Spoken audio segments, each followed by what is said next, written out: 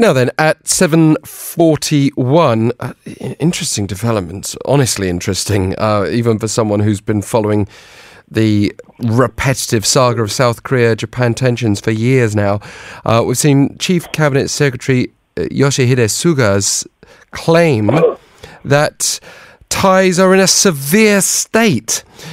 We also have seen headlines like "Forget North Korea is the next showdown in Asia, Japan versus South Korea." I mean, I don't believe that for a second, but let's bring in an expert on the subject, Professor Stephen Nagy from the Department of Politics and International Studies at International Christian University in Tokyo. Thank you for joining us.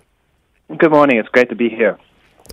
And, I mean, just to briefly address that big claim for a moment, we're not actually nearing or even remotely close to a military conflict, are we? Absolutely not. On the Japanese side, there's no interest in conflict with South Korea or North Korea from the level of the government, military, as well as ordinary citizens. They see South Korea as an important neighbor, a neighbor that they have a troubled past and a past that they can't get past. But in terms of conflict, there is no appetite for conflict in Tokyo, and I think they frankly see South Korea as another liberal democratic society that would not engage in war with the Japanese themselves. Right, and that's certainly my sense, and it's just interesting that we're seeing the rhetoric start to ramp up at this moment in time. It comes, though, not only after Japan's refusal to comply with a South Korean Supreme Court ruling on wartime forced labour, referring to those historical issues, but also the controversy over Tokyo's claim that a South Korean destroyer used a tracking radar against a low-flying Japanese patrol airplane last month. I mean, what do you make of that footage, for a start, that December incident? Well, I had a look at both footages put out by the Japanese and the South Korean government, and I think what's very interesting about the interpretation on the South Korean side is that it's really painted a picture that Japan has engaged in some kind of threatening act. And what's important to understand on the Japanese side is that the self-defense forces, whether it's the ground or the naval forces, they must engage in all of their self-defense actions through the interpretation of Article 9. That means that they cannot engage in any kind of air activities or naval activities that could be interpreted as threatening, could be interpreted as the use of force. So they're highly trained to, again, first think about whatever actions they do through this important Article 9, which basically states that Japan has given up the right to use force as a means of foreign policy. So I found the interpretation on the South Korean side to be somewhat troubling because it's painted a picture that I don't think represents the training of the self-defense forces in the Japanese context, nor their 70-year track record of engaging in naval activities and other activities within the region. Right. I mean, it's not out of the blue for South Korea and Japan to be conducting naval exercises together alongside the US. So it's all rather bizarre. It does. That's right. The timing does coincide, though, doesn't it, with the ramping up of diplomatic tensions over that Supreme Court ruling. Do you see that as being very much a connecting factor or just a coincidence? I think that's rather a coincidence. The details behind this radar lock on a Japanese ship is, I think, that we're going to find out further over the coming weeks and months once they put together a joint committee to investigate these issues. But I think rather than these being coordinated, what we're seeing is kind of an unfortunate coincidence of incidents. I think that we should put it into broader context that the increased anti-Japanese rhetoric that's coming out of South Korea, I think, is in part related to what's happening in terms of the peninsula, in terms of rapprochement between the North and the South, and in terms of declining economic growth in the South Korean context. I think that it's an old and useful tool to really ramp up the anti-Japanese rhetoric and engage in these kinds of activities when there's domestic political troubles, and I think that it plays well for President Moon Jae-in at this particular time to have these kinds of activities, which really bring and rally South Korean people behind the President Moon and the South Korean flag. Right. I mean, he's certainly facing pressure on a number of fronts. That's right. But in defence of President Moon, right from the start, he's tried to back away from that so-called Comfort Women deal of 2015, and this is a legal process that's been going on for a long time. That's come to a head under his administration.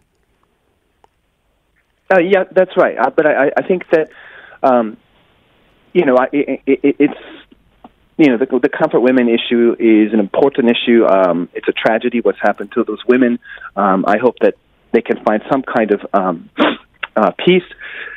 However, that we need to understand that when an agreement has been made, whether it's the 1965 normalization agreement between the two countries, or the 1992 and 1994 Kono Statement and Muranama statements, which recognize the plight and the tragedy that happened to these women, and the setting up of different kinds of funds to provide some compensation for these victims. When is it enough? When is an apology enough? When is financial compensation enough?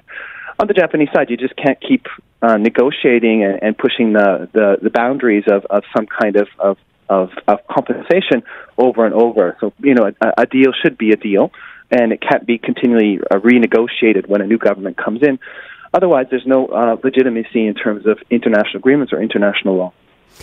Now, coming back again to the timing of this most recent spat, sparked by that military incident last month, you suggested it was just coincidental. Was Japan's response at least guided perhaps by annoyance over that Supreme Court ruling, in the sense that we often hear stories of, for example, South Korean aircraft being scrambled to respond to encroaching Chinese aircraft or Russian aircraft, and there are often these incidents that go on without too much news beyond the fact of it happening. But what we saw this time was Japan actually releasing that footage, claiming this fire control radar was locked onto by a South Korean naval vessel onto one of its own aircraft. That took things a step further. Can we not read into that, the fact that Japan has been escalating this politically? Well, I think it's important for us to understand that the government is trying to, in the Japanese context, is trying to convey not only to the international community, in particular in East Asia, but also to its domestic population, that when it engages in these kinds of military activities or naval activities, that it takes a very rational, very calculated, very controlled approach to engaging in interactions with other militaries. And I think that's very, very important. It's trying to create a narrative that, the Japan military of the past, the one that invaded East Asia, the one that annexed South Korea, or the Korean Peninsula, the one that invaded China, is no longer in existence. The self-defense forces as they exist now and how they may exist in the future are one that will function by rules, that will engage in dealing with disputes in very rational manners, that will use dialogue and discussion before and prioritize dialogue and discussion before the use of force. And I think that's an important message for the domestic audience as the government tries to change the constitution. And I think it's an important message for neighbors within the region that the military of the past is the military of the past, and the military of today is one that functions by rules.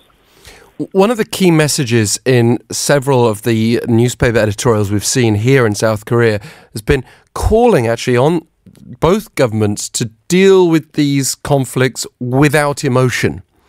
Now, I was saying earlier this week, I don't know whether it's possible to take emotion out of the picture entirely, given how entwined so many of these people are. But is that ultimately what needs to happen in your view? I think it's very, very, it's a challenge. From the Japanese, the war is long past. It's been 70 years. They've functioned as a liberal democratic society that's tried to promote human rights and development, and they've paid compensation. This is from the Japanese point of view.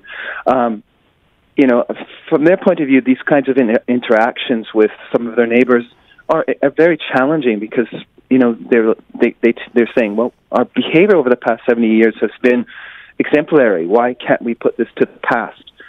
And then on the South Korean side, and I think our Chinese friends as well, they see so many mixed messages. High-level politicians visiting controversial shrines like the Yasukuni Shrine. They see, right-wing groups denying the comfort women issue.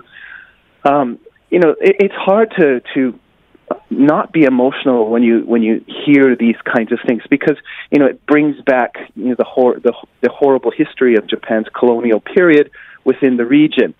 And I think these two contrasting views and these contrasting positions make it really difficult to, have a discussion that's it's not filled with emotion and not filled with, frustration, in particular on the South Korean side. As we assess the direction of tensions now, there is this impression of Japan gearing up for more serious militarization. The Abe administration's move to revise its pacifist constitution, looking to spend at least 27 trillion yen. That's $240 billion between April of this year and March 2024. Should we be watching that closely, do you think? What's your view of the militarization of Japan? So I don't think Japan's militarizing, but I do think that Japan is trying to normalize its self-defense forces. And what that means is that it can function in a more transparent and legally binding process. At the moment now, the self-defense forces are called self-defense forces, not a military. And they're dispatching into different zones of combat, even though they're in a position of a supportive position, not in direct combat, is really related to how the Prime Minister interprets Article 9 of the Constitution.